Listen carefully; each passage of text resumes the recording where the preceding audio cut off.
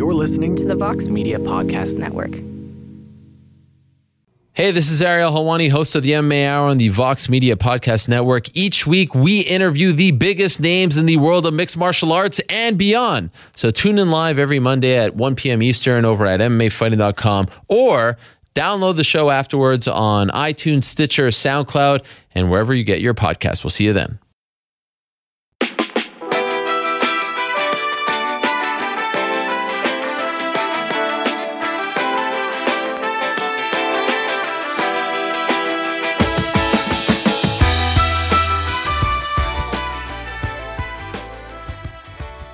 All right, welcome back to the Limited Upside podcast. I'm Ben Epstein, joined as always by Mike Prada. And today on the line, we have Ricky O'Donnell because we are talking about draft prospects that are now NBA players, some of them stars, some of them looking for their to get their feet wet properly in this league right now. Some of them shooting with the wrong hand. Some of them shooting at practice with the wrong hand. Lots of stuff going on. Ricky, how's it going, bud? I'm good, guys. How are you? I'm good. We have a lot of questions, so we're glad that we were finally able to get you on here. I know we've been kicking this around for a few weeks now. An incredibly intriguing and interesting draft class this year and last year, and it's kind of mixing now into this like youth movement of the league where you're seeing guys who, I don't know, weren't even projected maybe preseason to be starters, like a Jason Tatum or a Jaylen Brown if you're talking about the Celtics, and now they are, main cogs in a very well-functioning wheel, which is what the Celtics are. So mad. I'm okay with it. They're changing my opinion because they're fun to watch. But we'll get into that and all this draft stuff, because before we do that, we should talk about the trade that happened this morning. Oh, yeah. And I want to get Prada's opinion on this first, because my Milwaukee Bucks. Mike is going to fall into the background when we get too deep into the college stuff right now. That's not true. Okay. Hey, I watch rookies. I was trying to give you a runway there. It's okay. So Sorry, I must have fallen flat on the on the takeoff. Kind of like. By the way, real quick aside, did you see the Celtics tweet last night about around the world for that sequence where they threw the ball around like a great ball movement? Nope. And they had an around the globe emoji. Ricky, did you see that? No, I didn't. Oh, it's great. Good. Whoever runs the Celtics social media account deserves a raise for that one. Definitely didn't fall flat. All right, good. Now that we've gotten the let's talk about standard the Bucks. Kyrie puns out of the way, let's talk about the Bucks and Suns trade. Bledsoe effectively got himself traded pretty quickly, and not effectively, he did. No, I mean, he was very effective at getting himself traded. Yes. But he did literally get himself traded. He is now on the Bucks. Coming back to the Suns, I believe, is a lottery-protected first-rounder, a second-rounder, and Greg Monroe's contract. Mm-hmm. I love it. I love it for the Bucks. I like Eric Bledsoe quite a lot, and I think he has been mistreated by the Phoenix Suns. They pulled him out when he was healthy and having a career year last year.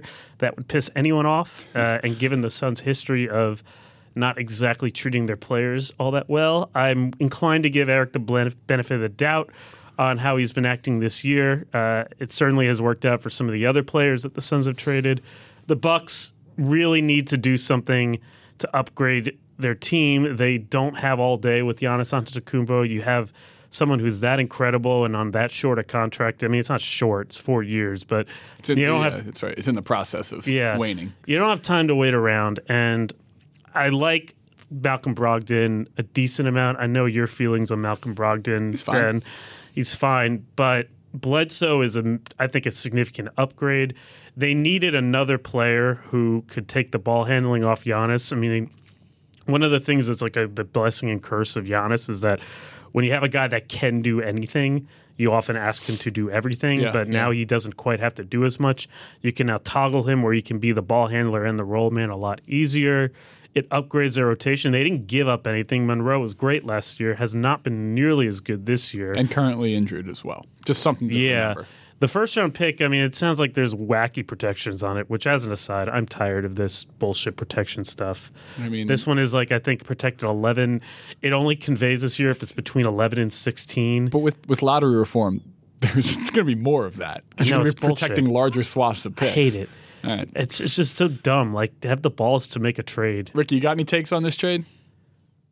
I guess initially I was sort of worried that, anything that takes the ball out of Giannis's hands might be a detriment to the Bucks long term, but at the same time, they badly needed someone else who could create something off the dribble. I mean, for as good as Brogdon is, he's mostly a catch and shoot guy, sort of the same for Middleton too. So I guess just adding another dynamic, ball handler and playmaker who can break down the defense and create something off the dribble has got to be a net benefit for the Bucks. I do think it's a bit of a risk, I guess, in a sense, just because they are committed a pretty good amount of money to Bledsoe for the next few years, right? So yeah, they're definitely a luxury tax problems now. They're gonna need to dump quite a bit more salary. They've added long-term salary.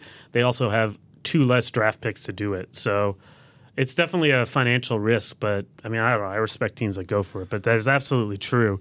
That's not really Eric Bledsoe's fault as much as it is John Henson and Dellavedova and Teletovic and these other guys that make too much money. Mike, do you think that the landscape of the Eastern Conference being what it is forced this trade a little bit more too for Milwaukee? No, because I think it's the same calculus for Milwaukee all the way through. They cannot waste this is Milwaukee, okay? They don't get stars, much less a unicorn like Giannis. I mean, this guy is every single team in the league would want to trade for him, and he's in Milwaukee, a market that has never gotten this sort of thing. So no matter what position you're in the conference, whether you can compete with Cleveland struggling, whether you can't, you have to take advantage of that opportunity. And if you, at the end of the day, after his contract expires, if you can tell yourself that you did everything you could to upgrade the team around him, I think you feel a lot better than if you are saying to yourself, we could have made this trade, but we kind of chickened out a little bit. Yeah. And again, time will tell if it's like a good trade, but I think they had no choice, no matter where they were in the standings, to make an upgrade like this. The sort of sin of the 2016 summer has already passed them. They don't have time to wait. This guy is amazing right now. Yeah. I just think you can't wait around when you get a chance. And it's just such good value for them. I mean, when you take away the money issue, is that, I don't know, this dude averaged – what did he average last year before he was shut down? He was outstanding, and he has a history of being able to play off the ball when needed. He hasn't done it recently, but he has done it in the past. He's got a history of being a really good defender, both at the 1 and the 2. He's got an ability to push the ball. I mean, to me, he averaged 21 a game last year while shooting pretty decent efficiency for a bad team. And he's coming into the age where my theory on point guards, they're coming of age a little later. Like, I think it's a no-brainer to get him at this price at this point. Yeah, I mean, I'm glad that even throughout the 5 minutes of talking about this, no one brought up Bledsoe's injury past or anything like that. It seems like that speculation at least. Well, it's always a concern. It's tabled, always a concern. But look, feels like a no-brainer for the Bucks. They just upgraded in a conference that doesn't have a clearly defined hierarchy. And they got a guard who's going to be able to guard up and down across the Eastern Conference, which is dominated by the best players are guards. There are a few bigs in the East, aside from Giannis, who is in his own right, big and small. But Porzingis and Embiid, Turner and Horford. I mean, there's a few bigs, but look, it's John Wall, it's still Lowry, it's Kyrie, it's point guards right now. So, Ricky, are you impressed that Bledsoe was able to sneak his way out the way he did? I guess sneak is the wrong word. He sort of... There was nothing sneaky about that. Yeah. I kind of love that about this, that he just sort of orchestrated his own trade. And I can understand if a superstar did it, but he's Eric Bledsoe, and he still did it. Yeah, I think it's awesome, too, that I think that he's going to the East. That's what all these disgruntled stars in the West should want to do, is just get East and see what can happen. And agreed. I mean, Bledsoe was putting up 25-5 last year? He was having an absolutely ridiculous season. So in the Eastern Conference, paired next to someone else like Giannis, who's going to obviously suck in so much attention from the defense, I mean, if Bledsoe can regain his form, he's going to be potentially really dangerous in that situation. Yeah. My big question remains, Jason Kidd. Still really shaky on him stylistically and what they do. What would, I think, suck, but I think is going to happen to some degree is they're just going to shoehorn Bledsoe into the way they play already on both ends, which I have questions about. And the other thing is I don't know if the lineup now we really want to see that we could see, which is going to be really exciting if they actually go to it. I don't know if they will. Bledsoe, Brogdon, Middleton, Giannis, and Tony Snell or Jabari Parker. Giannis at the 5. That'd be pretty dope. Once Jabari comes back, he would fit in really nicely there as the power, quote-unquote, forward. Right. Or center, whatever you would want to call him in that lineup. But, yeah, I think it's interesting that you bring up Jabari because this should make him more valuable.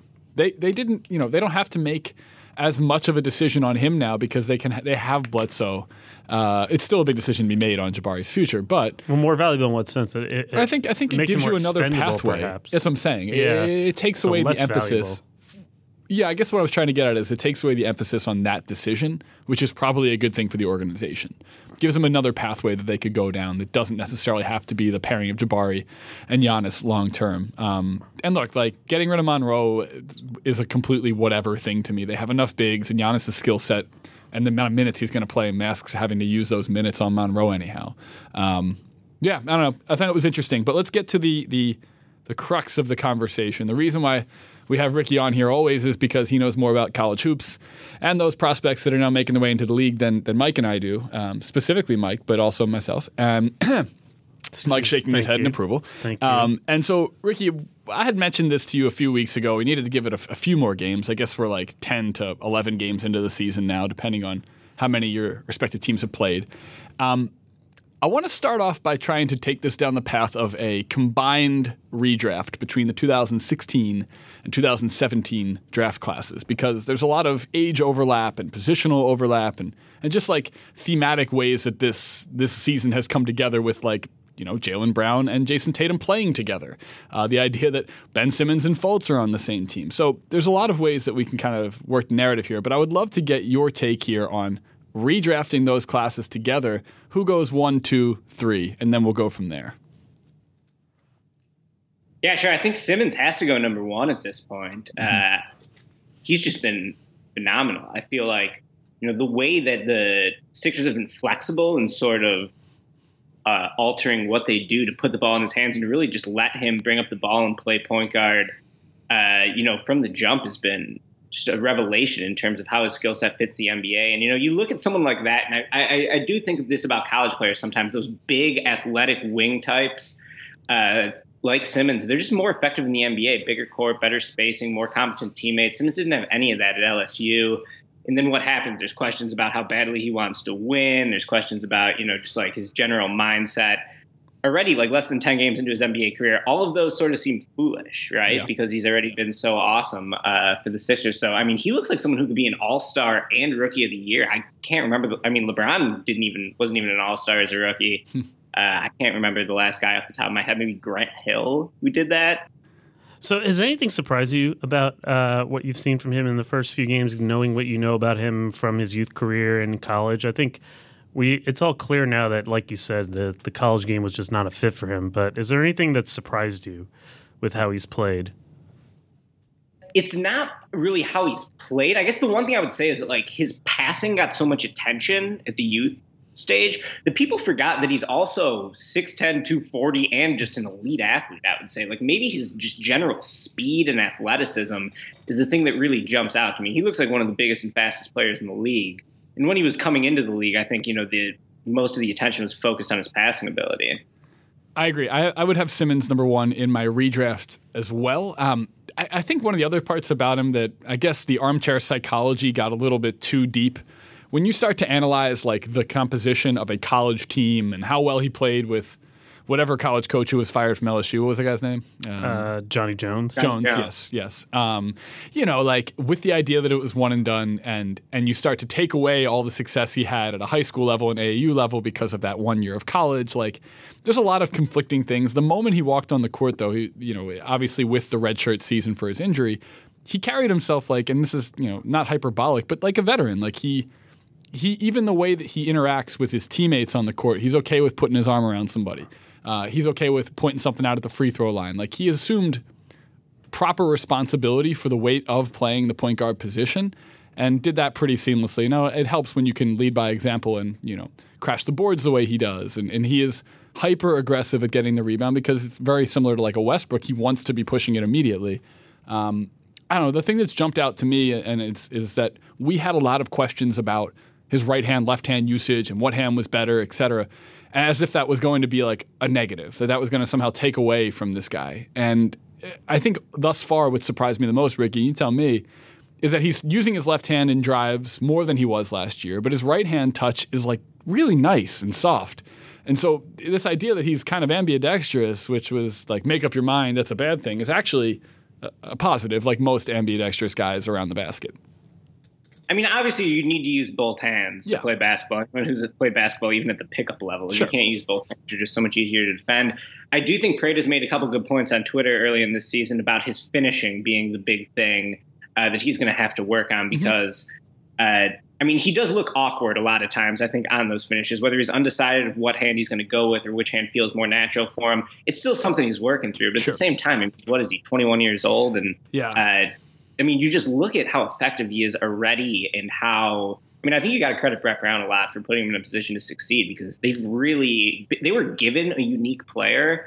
And a lot of teams, I feel like, wouldn't be able to maximize him so quickly. Granted, they did have a redshirt year with his injury last year, but I mean, he already looks like, you know, a potential all-star in the East, I think. Yeah, and it's interesting you bring that up, like the handed awkwardness is because, and you probably notice the same thing I do, but a lot of times he'll go off of one leg and then decide to go to use the wrong hand, like go off his right leg and then decide to use his right hand. He had that awesome dunk in the game a week ago. Trying to think who that was against. Pacers? Houston? I don't know who it was. Whatever. I don't know. Which dunk are we talking about? I mean, he started the top left of the 3-point line and drove right, jumped off his right leg and ended up dunking with his right hand. So, you know, part of that awkwardness is because we're used to seeing the fluidity of someone taking off with their left and using their right or vice versa. And Simmons literally is making this up in midair. Right. It is worth noting, by the way, for all the concerns about his finishing, he is shooting over 63% inside of 5 feet, almost 66% in the restricted area. So if you look at the numbers, it hasn't really affected him. I guess the question is, you know, are there certain opportunities that should be that he's instead turning into floaters? The thing, I've always said this, the thing that really impresses me about him is not anything he's doing offensively, but man, that defensive versatility is not something I saw in college. Yeah. And he's really tough there. So Simmons would go number one. Would like the next 5 players be from this year's class? Well, yeah, that's interesting. That's sort of the next question. Like who's number 2? But the other question to think of is, how many 2017 players would go after Simmons? Yeah, I mean, the 2016 draft in general, if you're redrafting 2016, just that class alone, obviously it's still super early, but you're looking at DeJounte Murray, Karis LeVert, Jamal Murray. Well, Jaylen Brown. I still like Ingram, even though I think that, you know, he really hasn't been as good as I thought he could have been when he was coming out of college. But Ingram, too, he's like younger than like 14 or 15 of the first rounders in this draft. He's like still literally a baby. So because he was a reclassification going into college, right? I don't know if he was. A lot of these guys were. He might have just always been young for his class. He might have reclassified. I don't remember. He was a late rising prospect. Got it. So if he reclassify, it wouldn't have been the type of thing that was like super newsworthy at the time, similar to how Marvin Bagley did this year and RJ Barrett did as well. Right. But, well, you also have Jaylen Brown. You also have Make Thon McCurr, who's not having a good year. And Sabonis is a fine player as well. Yeah, that's right. The newly reinvigorated, unleashed Domantas Sabonis, finally free from Russell Westbrook's towering shadow. Well, so let's sticking at least here for a little bit, Mike, and that's a great question here because as I look at this, Jaylen Brown sticks out, but obviously guys like Chris Dunn and Buddy Hield, even to a lesser extent Marquise Chris and Bender, who've been lackluster to say the least for Phoenix, although potentially coaching and situation is weighing them down. Who do you have going 2 and 3 here, Ricky, in this redraft? So this is really tough. I don't mean to be a Debbie Downer on this, but I feel like it's just so early that I almost need to stick with what I thought pre-draft because it's only been 10 NBA games. I still think I would take Fultz number 2. Yeah. Which might sound crazy, I guess, because he looks like he's totally in his own head. He's obviously been injured, but can we talk real quick about like how hilarious that controversy was the other day? It's not funny. I found Mike. it really funny because, like, here's the thing, right? Players mess around after practice all the time doing this sort of thing where they just shoot wacky shots. The media only gets to see a certain portion of practice. Now, these guys are smart that reported on sort of his shooting, Kyle and Derek, who we know very well. And they would, as Kyle mentioned, he wouldn't have said anything unless he was always shooting lefty and it just didn't look right. And it later said that he's able to shoot righty layups but not righty jumpers. Yeah, that's right. But holy crap, the freak out. Like, guys, 1, calm down. 2, it is so Sixers. The reason this is a thing is because the Sixers have handled this poorly. So I'm not saying the Sixers are blameless here, but like, God, for about an hour and a half, like this was like a huge meltdown on social media. Yeah, I thought this was it's our most hilarious. This was certainly the most unwarranted Sixers freak out. But you have to give. Oh, don't pull that shit. You were freaking out right along with all of them. First off, I wasn't freaking out. I was just like, I'm in the same state that I was in when he was playing in games. And like, Ricky, please back me up here. Don't let me produce the receipts of our conversation yesterday. Well, there's no way to have a good read. And this is why I appreciate Ricky sticking with his guns from his scouting report preseason and pre-draft even in a lot of ways here, is because there's no way to know what this guy can actually do, because he wasn't even, I forget which, it may have been Bodender, one of the Sixers writers. Kyle. One of them wrote this term reasonable facsimile, that it's impossible to really judge Fultz because he wasn't even a reasonable facsimile to the player that they anticipated draft or getting. Right. I mean, if we're trying to get the right answer to these questions of a redraft, like the information you don't have is always underrated versus the information you do have, and we can only focus on what we see. I do think, though, given Fultz's current confidence problems, the fact that he was also a late bloomer, I think is sort of an interesting parallel here. And the Celtics' very strong trade out of getting him and getting Tatum, and given the way Tatum has started, is it too early to at least move a little bit of your thought to the ledger that Danny Ainge might have been right about those two? I think absolutely. I mean, Tatum's look great. Yep. I think that they probably just had more information on Tatum from the start. I always thought that from the time they made that Brooklyn trade, they were probably looking at this high school class, thinking of who they wanted, and Tatum was always a guy near the top of those rankings from the very start. And he's been just super good so far. I mean, I was someone he wasn't my favorite prospect in this draft. I would have taken Josh Jackson over him. So now, you wonder, was that an incorrect opinion on my part? Or is it something where, like, if you put Josh Jackson on the Celtics, just the structure of that team, and you put Tatum on the Suns, who just have basically no structure, would those players look a lot differently? It's possible, but I mean, Tatum, you see him last night just ripping 3-pointers, which we weren't sure coming into the league if he was going to have that much range on his jump shot. He just looked really confident as a scorer, and he absolutely does not look like a 19-year-old rookie out there whatsoever, which has been the most impressive thing for me through 10 games. 53% on threes for Tatum. That's going to come down, but still. The three that he hit in the fourth quarter last night were the same exact spot, corner three, and that seems to be well within his range. But I'm almost more impressed with, again, like you mentioned, he's got a confidence level. Like, and Ricky, I think back to a couple years ago we had John here, and you had mentioned something like Tatum was the best player on Team USA at his 17s age group. He was the guy leading the way, and there's something to like being that guy who's been the go-to scorer, like the alpha on your USA level teams, even on Duke last year.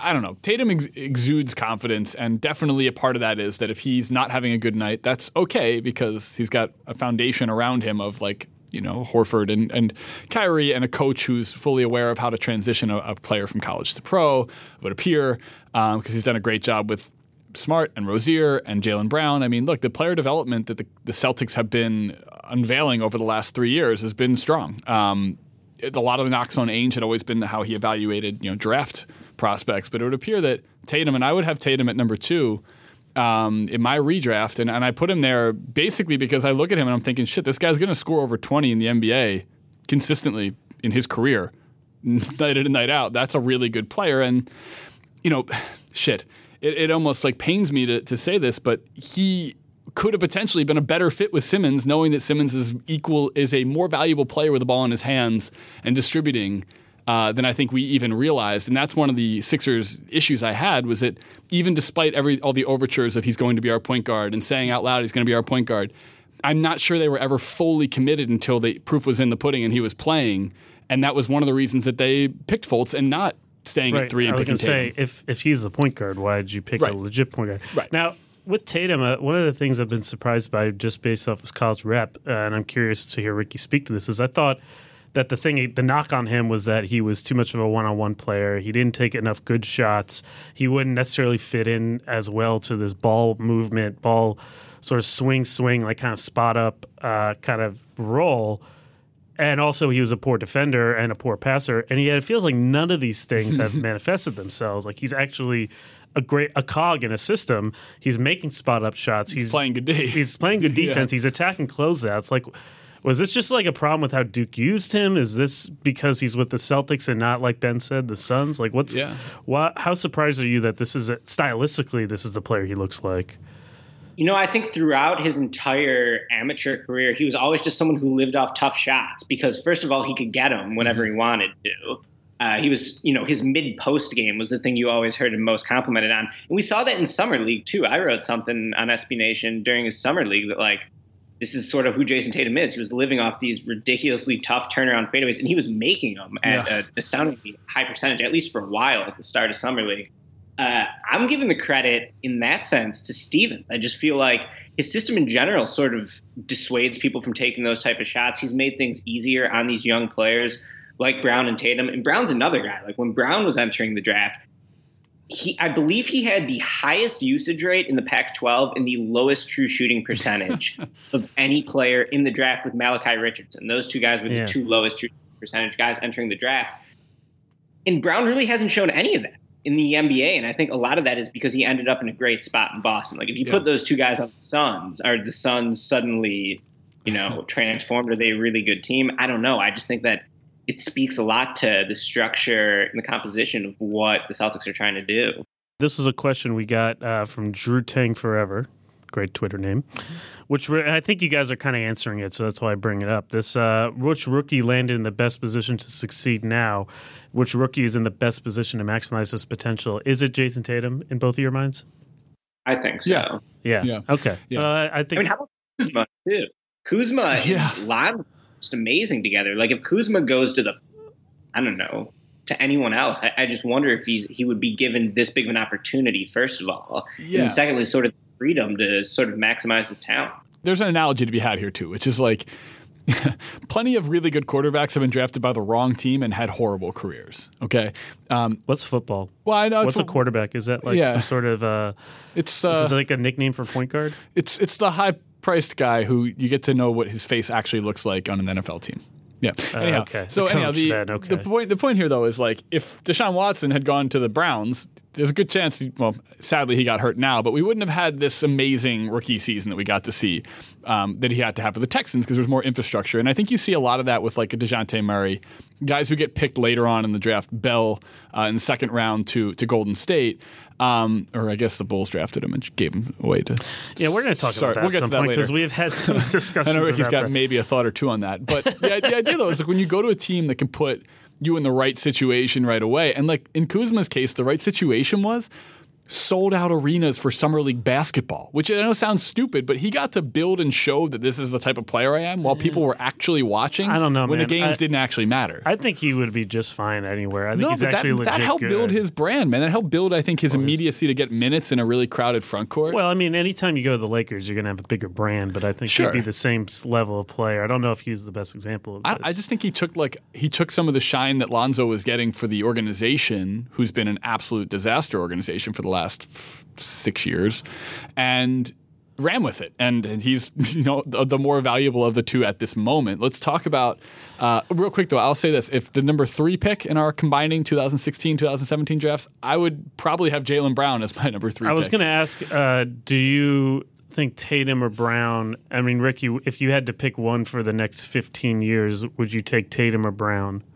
Man, great question. I do think Brown has more defensive upside, but I would probably take Tatum. I think I would take Tatum too. Would you have Brown going 3? Oh, we can talk about that. I mean, Brown's good, but there's other players I would take ahead of him for sure. No, you're not the biggest fan of his, and I'm a much bigger fan of his. Me too. I mean, I'll admit that, I wasn't a huge fan of his because I thought he didn't have like a real good feel for the game. I thought he was sort of a head-down player who didn't see the floor when he was playing the whole time. But, I mean, he's been awesome for the Celtics. So He's so physically mature, too, which is, you can see Tatum putting on muscle and a lot of these guys we're talking about. I mean, Lonzo Ball does not have an NBA body at this moment. Already. Yeah, Jaylen Brown, shot clock winding down in the fourth quarter last night, has the ball at the 3-point line with 4 seconds left, and just is like, I'm going to get a layup here, and does so by going really physically to the basket, taking some contact from Dedmon and finishing over him. All right, let's talk about Lonzo Ball. I have a couple stats I want to read out. I found these on Reddit. So you know it's true. Lonzo Ball is currently last in the league among rotation players in field goal percentage, effective field goal percentage, and true shooting percentage. Also via Reddit, Lonzo is the first, and I imagine they maybe got this from somewhere else. According to a Basketball Reference search, Lonzo Ball is the first rookie to shoot 100 shots in his first 10 games at a field goal percentage below 30. It's a little specific. Ricky, should we be worried about this? Yeah, I was going to ask you guys how worried you are about Lonzo on a scale of 1 to 10. I would put myself at like a 2. I'm still not super worried about Lonzo, in large part because, I mean, he shouldn't even have started his sophomore year of college yet, right? Like, he's just so young, and we forget that about a lot of these guys. And like Ben pointed out, just physically, I mean, he just has like skinny legs, and he's just like not physically mature. He's 3 years younger than Kuzma, too. And, you know, the other thing about a lot of his success at UCLA, they had shooters everywhere. So in a sense, that was like the perfect system for him. The Lakers just don't have all those shooters. I thought the Lonzo D'Angelo Russell pairing would have been really good for the Lakers before they made that trade. I mean, now you look what Russell's doing in Brooklyn. Granted, I think Russell's shooting below 30% from three. He's still averaging, 22 a game because he's such a... Russell's jacking shots. Yeah, he is putting up numbers. I don't know if they're Nets effective also play numbers, but he's putting up numbers. Aggressively fast basketball, too. Yes. I was going to point that out, But at the same time, I do think that would have been helpful for Lonzo just to have another guy who would create his own shot and shoot and pass. And I think that would have been a good pairing. And, you know, you look at the Lakers now, and I just don't think that, you know, that team's just going to change so much over the next, maybe even next year, but the next 3 years, certainly. Yeah. And I think, you know, their main prerogative, unless it's adding LeBron James. If LeBron wants Lonzo gone, I'm sure Lonzo will be gone. But it's just getting more shooters and sort of trying to recreate what Lonzo had at UCLA in a sense with, you know, so many people who could space the floor and him just making all the quick decisions. He has been playing with some bricklayers, as you say. Yeah. And I'm looking up the exact number, but the starting lineup that he plays with does not have a lot of shooting. What were you going to say, Ben? Well, I was just going to say there's a combination of there's the shooters around, and then there's this idea that he's supposed to be one of the shooters. I mean, he with range and like the idea that he can be made to be one-dimensional in which direction he drives because you know if he's going right that there's not going to be a shot that comes at any part of that. It becomes an easy defensive adjustment that teams are making around him. And all the Lakers' peripherals are better offensively and defensively when he's off the court. Now, it is worth noting. See, this is where I think this context is kind of interesting. So their starting lineup, which is Lonzo, Caldwell Pope, Ingram, Brook Lopez, and Larry Nance, played 100 minutes. They have an offensive rating under 99. So basically, you're looking at kind of what you're talking about, the combination of his inability to shoot combined with other people. Mm-hmm. You sub out Kuzma for Larry Nance, and that jumps all the way up to 106.8 in 63 minutes. So just getting another guy who can make shots on the floor makes a big difference for the entire team. And I'll have to check exactly what it is with Kuzma individually. But I do think there is, like, he went from kind of, like you said, the best possible situation for his game to perhaps the worst. Yeah. In terms of lineup. And I don't know which one is necessarily more appropriate. The expectations were unbelievably high. And because of Summer League hype, which I'm still going to bring up because there was this idea that this guy is a Summer League MVP and it was going to immediately translate to like the actual NBA when you're not playing against a bunch of guys who are going to go play in Europe or in the D League. I want to get your thoughts, Ricky, on what you feel. I know we talked about his like physical maturity in terms of the body build he has, skinny legs, you know, his shoulders are obviously like not strong yet, but perhaps not great footwear. Yeah, footwear. But comparing him to the other guards that we're going to throw in this mix here of like Dennis Smith, Frank Ntilikina, Darren Fox, and Donovan Mitchell. I was going to say, and Donovan Mitchell, now that Donovan Mitchell's a pretty good player. And then from last year's class, I mean, you've watched a little of Chris Dunn, Buddy Hield, and Jamal Murray. Like, where do all these guys fit in with each other? And, like, is there one of those guys that I just mentioned where you're like, no, that guy's going to be the all-star perennially, or like, no, that guy's probably going to have a short career where he's eventually on the bench as like a backup-to-backup point guard? I would still take Lonzo. Okay. Out of all those guys. And I mean, there are so many rookie guards in this class that are just so much more impressive physically than Lonzo. Like, as we mentioned, Darren Fox, Donovan Mitchell, and Dennis Smith. I mean, those are just three elite athletes. Yeah. So it is sort of tough to like look at Lonzo and think that I guess his mind is going to outweigh their clear edge and physicality of those three players. But I mean, you try not to overreact too much to such a small sample size. You've already seen people being like, well, Jason Kidd didn't score 10 points in his first. Well, that's what Tom was saying. He said if you compare Lonzo to like Kidd and Nash, it's not like his start is any more terrible from the field than those guys. Oh, right. I get all my basketball information from Tom Ziller. I'm remembering this. Why isn't Michael? I mean, I know I've seen this meme just like you guys, but like, why isn't Michael Carter Williams the much more apt comparison? I'm confused. Well, for one, Michael Carter Williams was actually good when he first started. He was good. He was Rookie of the Year. I mean, like Lonzo Ball's not Benjamin Buttoning his NBA career, so like Michael Carter Williams. The other reason is that I mean, Lonzo Ball's passing is the verb Benjamin Buttoning. I think it's a verb. I like that. That's good. I mean, Lonzo Ball's still a great passer. They're just different players. It's like a totally different thing. I guess your point. Your NCW couldn't shoot well, and that doomed his career. Lonzo rebounded shot well in fine. college. I think it's still up in the air which sample is more situational. I mean, it is worth.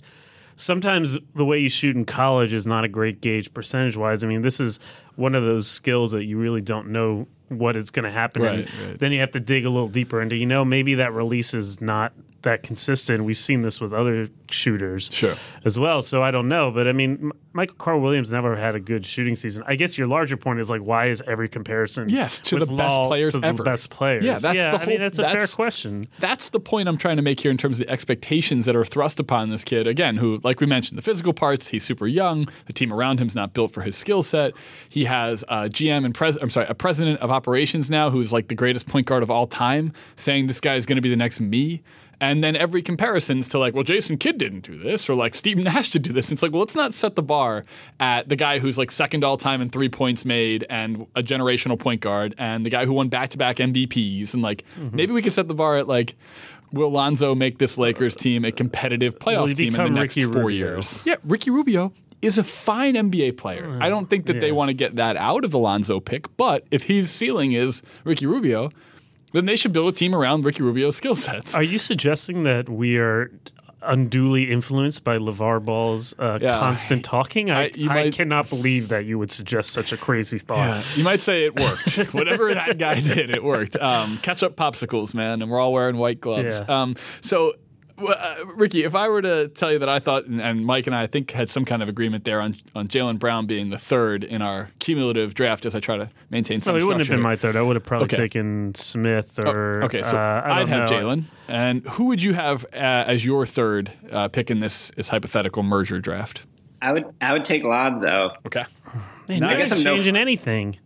I like this. Actually, you know what? Here's a question that we got. We can just like skip right to this, which is from our friend Andrew Johnson at Counting Baskets. Like, Ricky, who have you changed your mind most about since draft day? Yeah, that's a good question. I mean, Tatum, perhaps, because Tatum's been really good. But the other one, I got to shout out my boy Lauri Markkanen. He's just awesome for the Bulls. Now, I did like Markkanen coming into the draft, but I had him 9. And when the Bulls took him, I was like, I would have preferred Dennis Smith or Malik Monk. I will say, 10 games into it or whatever, I would go back on that opinion. I would take Markkanen over those two guys for sure. I mean, he looks phenomenal to this point. Now, I do think a lot of the concerns I had with him coming into the draft could still easily play out. Like the first one I thought is he a 4 or 5? And sort of what kind of big man are you going to, or what kind of other player in the front court are you going to pair him with to build a championship level team? My thing with that was like, if you're going to trade Jimmy Butler, sort of the general goal should be winning a championship, right? Like if you just want to have a good team, you can build a good team around Jimmy Butler. If you want to win a title. So to win a title, I think it's sort of generally accepted. You probably need a top 5 offense and a top 5 defense. And I wonder if you could build a top 5 defense with Markkanen on the court. And, to this point, I guess, that's still a question. I don't know if the Bulls are going to try to pair him with Mo Bamba, DeAndre Ayton, a center like that, or if they're going to want to look for, more of a 4 next to him and play him at the 5. But with that being said, his offense is so special. I feel like we use the term elite a little too much, us armchair scouts, but his jump shot is absolutely elite. I mean, he looks like a 7-foot Klay Thompson to me when he's shooting the ball because his release is so quick and so true.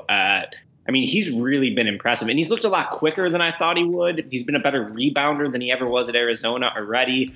He showed more post moves than he did at the college level. So, I mean, Markkanen's been awesome. I'm sure you guys haven't seen too much of him because who would ever subject themselves to watching the Chicago Bulls? Yeah, even I have not watched a lot of Bulls games this year. I think my spreadsheet says one full one start to finish and a few others. So, yeah, even I haven't quite gotten that much. Yeah, so you're happy now. We had our Minnesota Timberwolves. I get he sends us a ton of messages here, or tons of questions. They're always pretty good. So Markkanen is a guy that he wanted for the Wolves over Jonathan Isaac. Said Ricky for some reason was lower on Lauri, and your opinion clearly has changed. Where's your opinion on Isaac, who has not obviously been exposed as much to getting as many minutes or usage as Lauri has? So I try not to lie. And if I was to speak about how good Jonathan Isaac has been on the Magic 8 games into career, I would just be lying. I don't really know. He's kind of impressive, though. I think he's pretty good. Yeah, I feel like he's a guy who, like, 3 years from now, people will be like, that was a good pick. But it is interesting that it's not like Markkanen is like a 22-year-old college senior, and he's certainly outperformed Isaac. Yeah, and like the thing with Isaac, though, is like, sort of what do you want out of your big man, I guess? Like, Isaac is going to give you defense and athleticism, and Markkanen's going to give you shooting. But Markkanen's shooting just looks so good at this point, and he looks quicker than he ever did at the college level. He's not unathletic, though. Like, to your point there, like, he's not an elite Isaac-type prospect athletically, but he's already cut. I mean, he looks way more chiseled right now than he did 1 year ago at Arizona. I think he looks a lot better. Yeah. He looked better with FIBA this summer, and he looks better with the Bulls than he ever did at Arizona, I think. I mean, at Arizona, my big thing with his offense is that I thought he had to diversify his skill set a little bit more. Like, of course, he had the jump shot. Everyone knew he had the jump shot coming into it. Mm-hmm. But you just didn't see him do too much else at Arizona. And already he's flashed a lot of stuff that I didn't know he had in him, at the NBA level and in FIBA. So Markkanen's looked awesome. So who's been a surprise for you, a player who may have not been even in your, top 10 for either one of these draft classes, but specifically 2017. And it can be your, Donovan Mitchells of the world here. But is there anyone who is outside of that top 10 who you've already seen some things you like? It can be Kuzma if you want as well. But like someone who you're like, redrafting, that's a guy who should be in the top 10. And maybe not like, Zach Collins. Yeah, I'm going with OG Anunoby, who I loved in Indiana. And then he had the knee injury in January of last year. The ACL tear, and I think that sort of caused him to fall a little bit. I thought that he most likely would have been a lottery pick without that injury.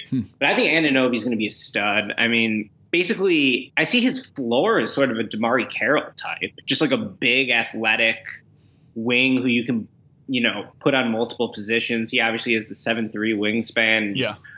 Got grown man strength similar to Jaylen Brown. The skill level is going to catch up, but he's so big and so fast already and so long that I just see no way in which Anunoby's not a really good NBA player. Yeah, now, what's his ceiling? I mean, that's a tough question.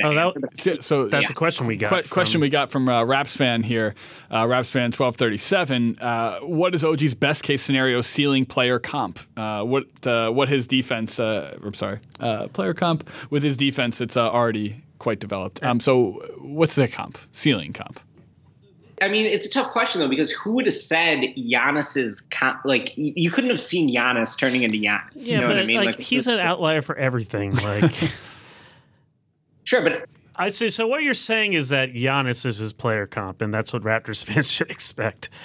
Yeah, Giannis. So Giannis. But, I mean, I don't know. Like, everyone was saying his upside was Kawhi Leonard when he first broke out. Anunoby, I'm talking about when he first broke out in the NCAA tournament. Am I going to sit here and say his upside's Kawhi Leonard? Like, no, because Kawhi Leonard's just too good. But I do think that Anunoby looks like a solid starter upside wise, if nothing else. I mean, I don't know. I won't say that I don't think he's all-star upside maybe, but he looks good. So your answer to this question is Nobody. I'm saying he looks like a solid starter. Did you just you're just going to let that one fly? I laughed at it. I thought that was pretty good. Hey, between Semi Ojeleye and that player, Jordan Bell, who the Bulls traded for a bag of cash. Oh, hey, in a redraft, where does cash considerations go? Considerations goes dead last. Dead last.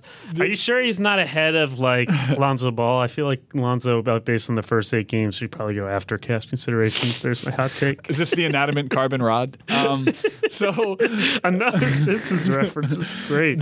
So where does Jordan Bell go in a redraft, Ricky?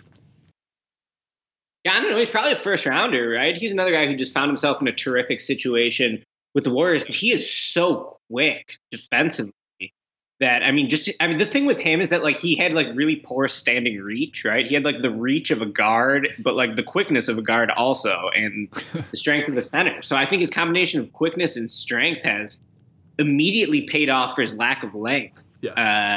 And he's just going to get better and better. People forget Jordan Bell was the best player in the NCAA tournament this last year. He dominated the NCAA tournament. Yep. I mean, he had like 7 blocks against Kansas and Josh Jackson in that Elite 8 game. He was all over the place. And then, of course, in the Final Four, he doesn't box out against North Carolina on 2 straight free throws, and Oregon loses because of it. But, Jordan Bell looks great. He's a solid first-rounder for sure in a redraft. Good old Warriors discovering untapped potential and uncovering this like anonymous talent, like the best player in the NCAA tournament. Seriously, who like is perfect for this day and age of basketball, where like you don't have to be a massive guy to play center. You can be 6'9", 225, and hyper athletic when the rest of the guys around you are, Durant's just under 7 foot, and Draymond's obviously in his own type of physically dominant NBA player. So like he fits in with that team specifically. You're totally right. That's a great fit, but like the writing was on the wall. To Ricky's point, this guy dominated the other guys who were picked in the top 10 and did so, with a physical dominance that you could see translate into the NBA. I don't know. He's also a Cal Poly kid. When you go to a high school that's already a professional organization like Cal Poly, there's some difference to the edge you bring into the table as well. Ojale is the next second-round draft pick I wanted to name because Ojale has been really good for the Celtics too. Yeah, that was a question we got from. I just want to make sure we shout out the person who asked the question. Basically, Semi on their way. Semi on their way asked. I really should. Big Rusted Root fans here. The funny thing with Ojale, though, is he has like he's thick as hell. He looks like a linebacker or tight end or something, but he's got like good small motor skills. He's got nice touch and he's got the 3-point from the corner. Does he say he has good motor skills? Like he's he's like not like a lot of dudes when you get overly bulked out, it affects the way you can do like I get it. I'm just saying we say good motor skills for like kids. Yeah, I know. Yeah, I mean like, he successfully picked up triangle block and put it in triangle hole, which is important. Can I shout out the guy I like the most in the second round is Dylan Brooks, another Oregon guy. I just love how he makes plays he makes. He seems like he's always in the middle. And he fell on the right team too, like a team who needs a Dylan Brooks. Yeah, although it is funny how like all the guys who surprise you say after the fact, oh, they're in the perfect situation.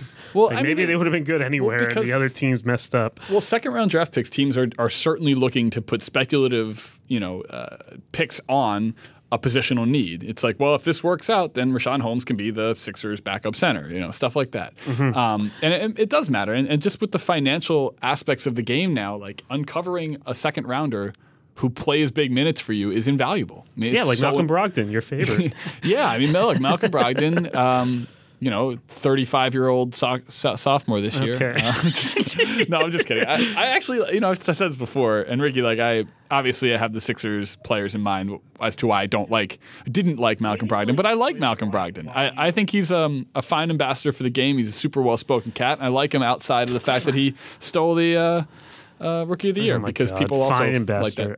I just want to mention one thing really quick on Ojale that I still can't get over. Ojale had to transfer from Duke because he couldn't get any minutes because they kept recruiting like one and done top 5 picks at his position, basically Ingram, Winslow, and Jason Tatum, his new teammate. And now he's an immediate rotation player in the NBA, and he couldn't even be a rotation player for Duke. Yeah, I think that's hilarious because they were the one program that kept putting top 5 picks in front of him. Well, it's clearly Duke is a better team than the Boston Celtics is what we're saying. Before we get to some of these other questions, we got a lot of great ones. We haven't talked at all about the other point guards in the 2017 class. Smith, Ntilikina, Fox, and Mitchell, and some of the other guys. Where would you put them in a redraft, and what have you seen from some of those guys so far, particularly Smith, who came in obviously with a lot of hype. Yeah, Smith has been really good, but he hasn't been super efficient thus far, right? Like, I think he's shooting below 40% from the field. Am I right about that without looking it up? But obviously, he has just all the physical talent in the world, and he has he's so shooting. many He's shooting exactly 40% right now. Okay, yeah, and he's had so many highlight plays already. So I'm really not worried about Dennis Smith, but similar to Markkanen, I think Smith, the thing with him is like, as the level of competition goes up deep in the playoffs, is he still going to be able to sort of hold his own defensively just because he's small? He is small. And they have only small guards on that team. It's a Ntilikina special. Yeah. He looks like a monster already defensively. Yeah, I wonder. I mean, it's funny how quickly, and our Knicks people were saying this all the time, how quickly we closed the book on the Smith versus Ntilikina debate after Summer League, where it's another example of sort of we have the absence of information that affects us.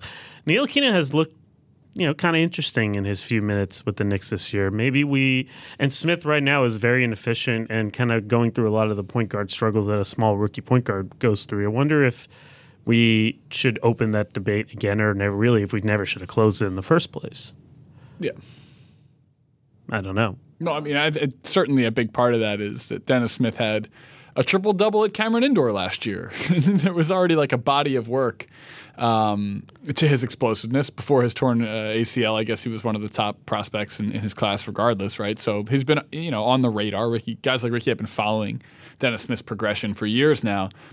Anytime you take a kid who's been playing for Strasbourg, I believe, and and a guy whose last name is difficult to pronounce, people in a city like New York, there's a sticker shock to that. Because the New Yorkers have no recent experience of an international prospect with a strange name becoming a great player. It took moments, literally, like he threw a no-look pass in his first game, and then the crowd's like, okay, we're good. Yeah, well, there's also the whole thing about how he was supposedly picked to play an offense that the executive who was in charge of got fired for. So there's all that. Ricky, do you think the debate there should stay open, or do you think Smith is going to be the better player? And you could throw Fox in this conversation too, by the way.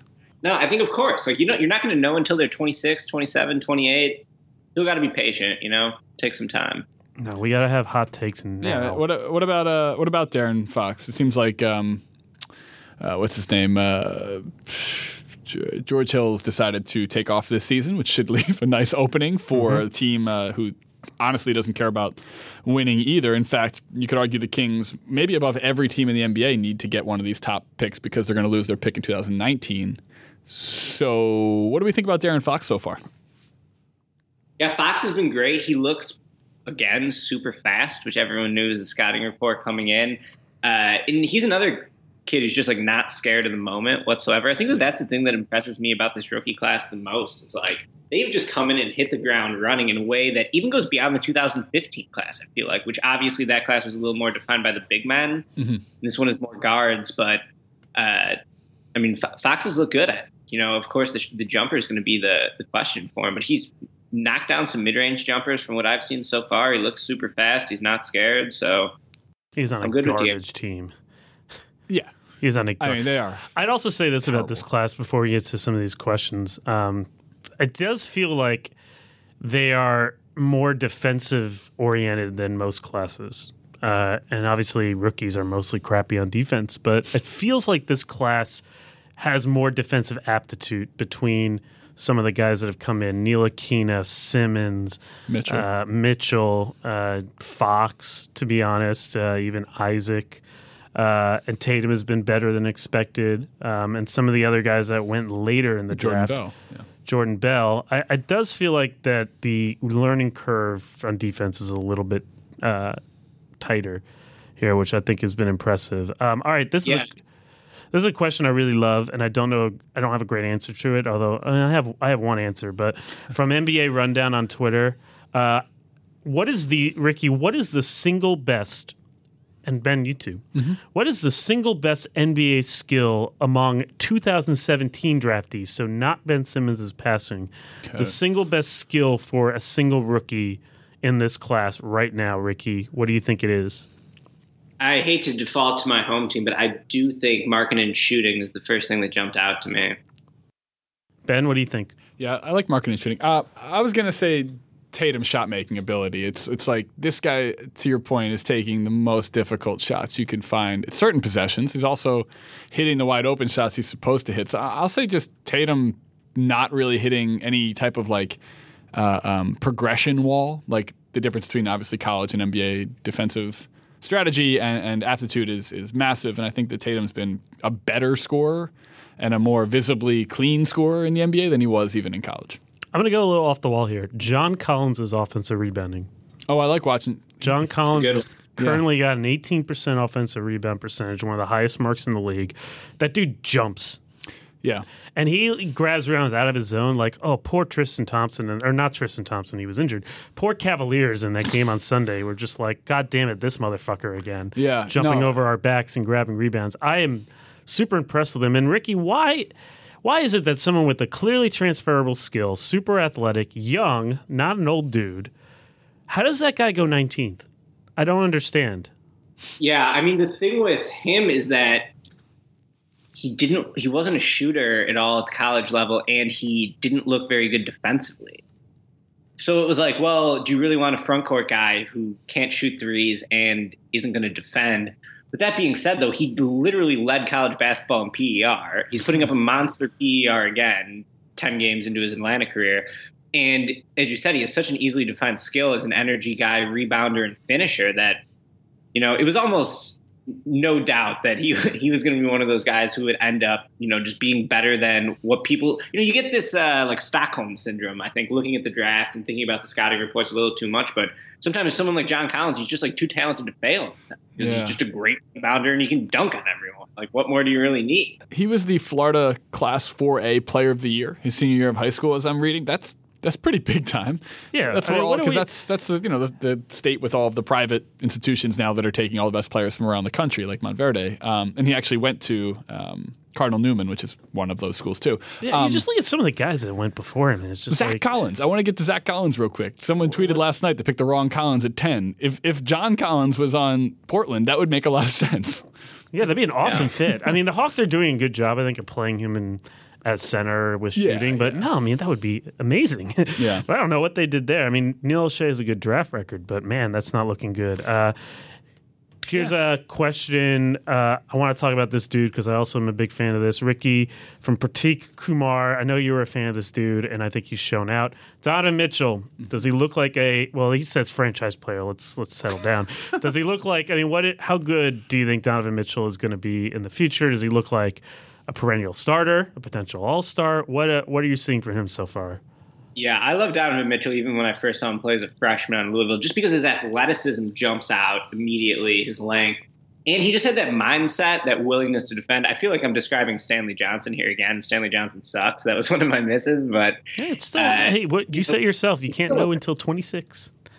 Yeah, it's still early. I still believe in Stanley. I see you, Stanley. But with Mitchell, it's like he's just such a willing defender and he's so athletic that, I thought that Avery Bradley was the comparison pre-draft, and he's been way better than Avery Bradley was early in his career, right? So, yeah. I mean, it's hard to say what his ultimate ceiling is. I don't see Donovan Mitchell being an all-star, to be honest, but he's going to be a really solid starter, maybe, a top 50 player potentially in the NBA. How big is Eric Bledsoe?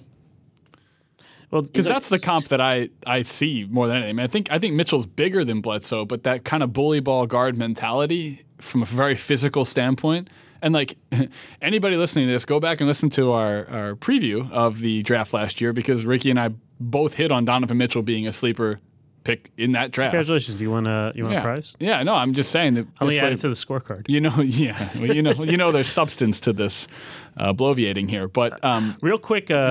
Stat that really jumps out at me, and it's still early, so I don't know what this means. The Jazz are scoring 106.8 points per 100 possessions with Mitchell in the game, 94.5 with him out. Part of that's because Hood is super inefficient. Well, that's the other thing, too.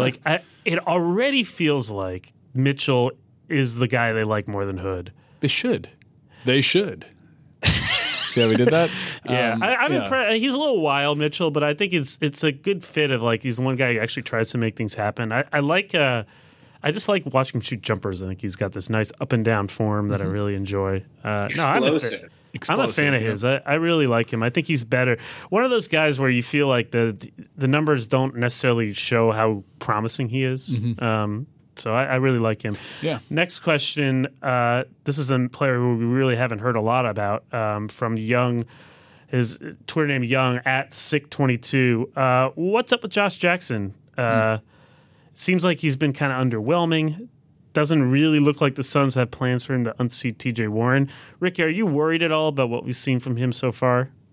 I'm not really worried, but every time I look at a Suns box score, Josh Jackson's going like 1 for 7, I feel like. So, it hasn't been great, I guess, for him at the start of it, but I always thought that Josh Jackson just had the competitiveness, and he was such a skilled and willing passer, too, in addition to being a great athlete, that I'm not worried about Josh Jackson. I like I said earlier, I think if he would have found himself in a situation that was a little not so hopeless as Phoenix, that maybe he'd be putting up better numbers right now. But, he hasn't looked good, that's for sure. Tatum looks a lot better than him thus far. So, all right, so that organization is a mess. Yeah, man. It's really hard to like. Well, they look better now, but they've also benched Josh Jackson. He had the whole thing with the fan. I think there are still major questions about his character off the court. Yeah, potentially. Which are hurting him. And I don't know, he's got this like weird ass like kind of floater move, but I don't know like what he does on offense. And he's a good passer, but he's not a good enough shooter to spot up. It doesn't. To your point about Tatum and Jackson, you almost wonder if nowadays it's more important to have the scoring ability and you can teach the defense rather than vice versa. I don't know. I just think it's interesting. Yeah. I want to put a bow on the theoretical redraft real quick because I want to get Ricky's top 10 here. Now that we've kind of gone through the questions and we've talked a little bit about the top 2 or 3. But so far, Ricky, you have Ben Simmons going 1, Markelle Fultz going 2, Lonzo Ball going 3. Can you round out the top 10 here for us of your 2016 and 2017 draft prospects combined? Yeah, I didn't write it down, though, so I guess I'm just going to have to go off the top of my head. Beautiful. That's fine. So then I guess 4, I'm going to say, I would have said Jackson 4 originally, but Jackson just hasn't looked good. So I'll say Tatum 4. 5, give me Ingram. I want to stick with Ingram, even though he hasn't been great up to this point, but I'll take him 5. 6, I'll take Jaylen Brown. Just his defensive potential, his athleticism, his strength has been awesome. 7, can I take Taurean Prince 7? I feel like he's kind of a late riser. If you want, absolutely. I don't think he's been quite as good this year as I'd hoped at this point. Hasn't been as good. He was the 12th pick in 2016. So you take him over Dennis Smith and Fox and all those guys? Yeah, that's the thing. I'm trying to do this off the top of my head, and I don't know. I guess I would probably... It's so tough. I don't know. Ben, who's your top 10? Give me Markkanen. Give me Markkanen in that 7 spot. Okay. In the 8 spot, I'll take Dennis Smith, I guess. In the 9 spot, I'll take Donovan Mitchell. In the 10, I'll take Josh Jackson. 2 people from 2016 make yours. Yeah. No, 3, because you have Brown and Ingram. Oh, yeah, that's right. Oh, yeah. Yeah, Simmons, Brown, Ingram. Okay, so all right, my top 10 was Simmons was number 1. Tatum was number 2. Fultz is still number 3. I shouldn't say still. He's the new number 3 in my draft. I'm going to put him at 3 and put Jaylen Brown at 4, although those two could be very interchangeable for me. I think Jaylen Brown's ceiling is incredibly high because he kind of has moments where the shot looks good and he'll put down like a crossover between the legs and then like a spin move straight up on a vertical into a jump shot, and you're like, shit. If he replicates that, the league's in trouble. So I'll put Brown at 4 right now. I'm still going to have De'Aaron Fox at 5. I think Fox's ceiling is really high, and again, situations are big problems, specifically because they put him behind a veteran point guard who's not really trying. So the kind of off and on difference between when you see George Hill in the game and when De'Aaron Fox is in the game is pretty stunning. I'll put Ingram, and it pains me, but I still see sparks from him, and he's like younger than pretty much everybody we've named so far.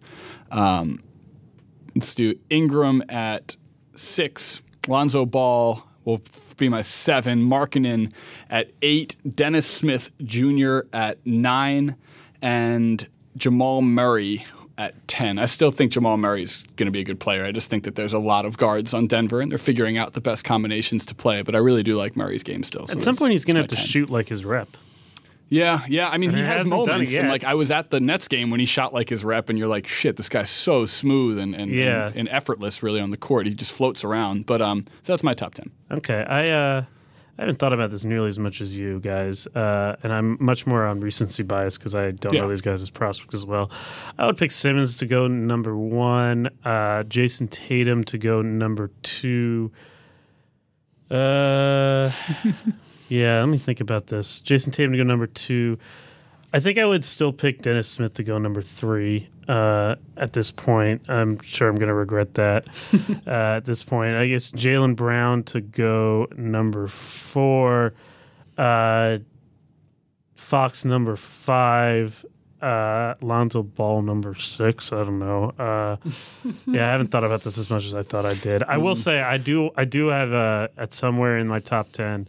I'll put Markkanen and Isaac there, but I'm also going to put John Collins and Donovan Mitchell. There you go. Well, I mean, it's interesting to be able to kind of combine people who aren't physically there yet, guys who are far ahead of the curve physically, like a John Collins or a Mitchell. You know, there's so many different types of rookies. And like, to put a bow on the entire conversation here, a lot of this is speculative.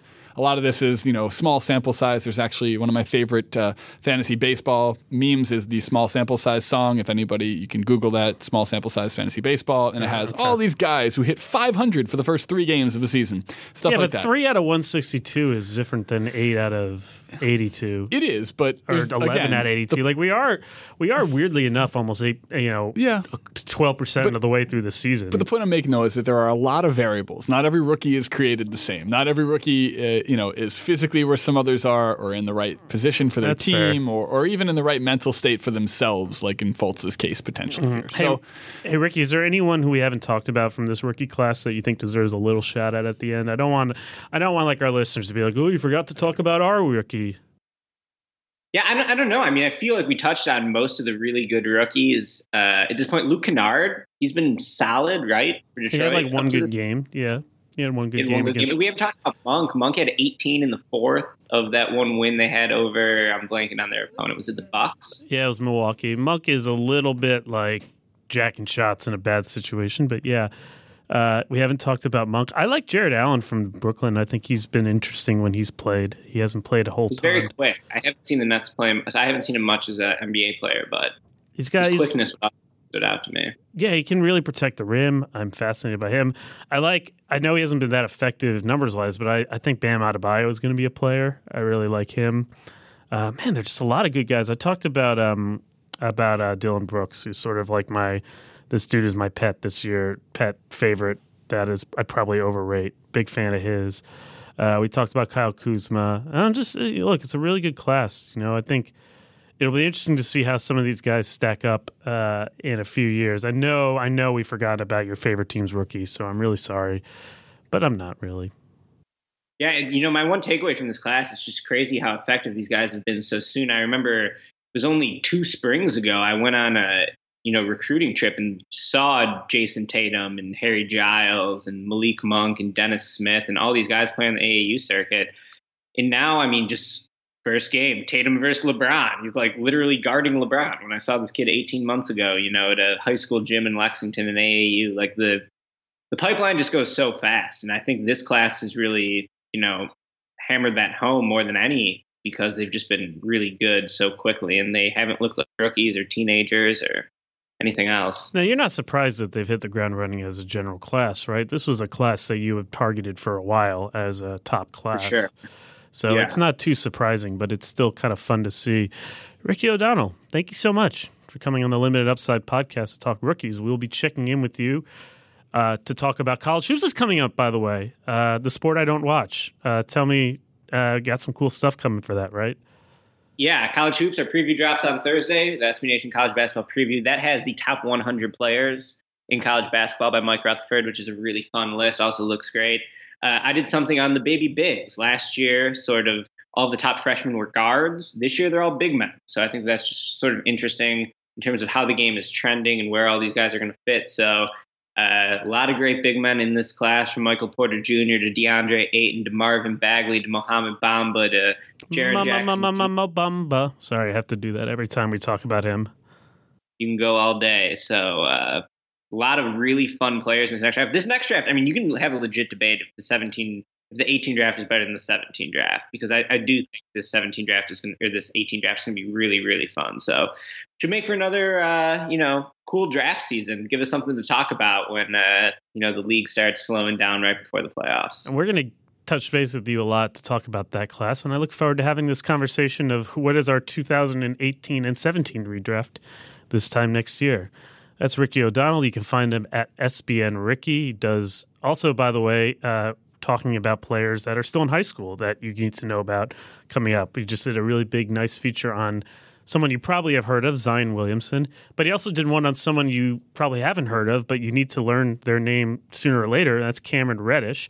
So he covers these guys from all the way up through the circuits. And it's really amazing to have his insight. Ricky O'Donnell, thank you. And this is the Limited Upside Podcast.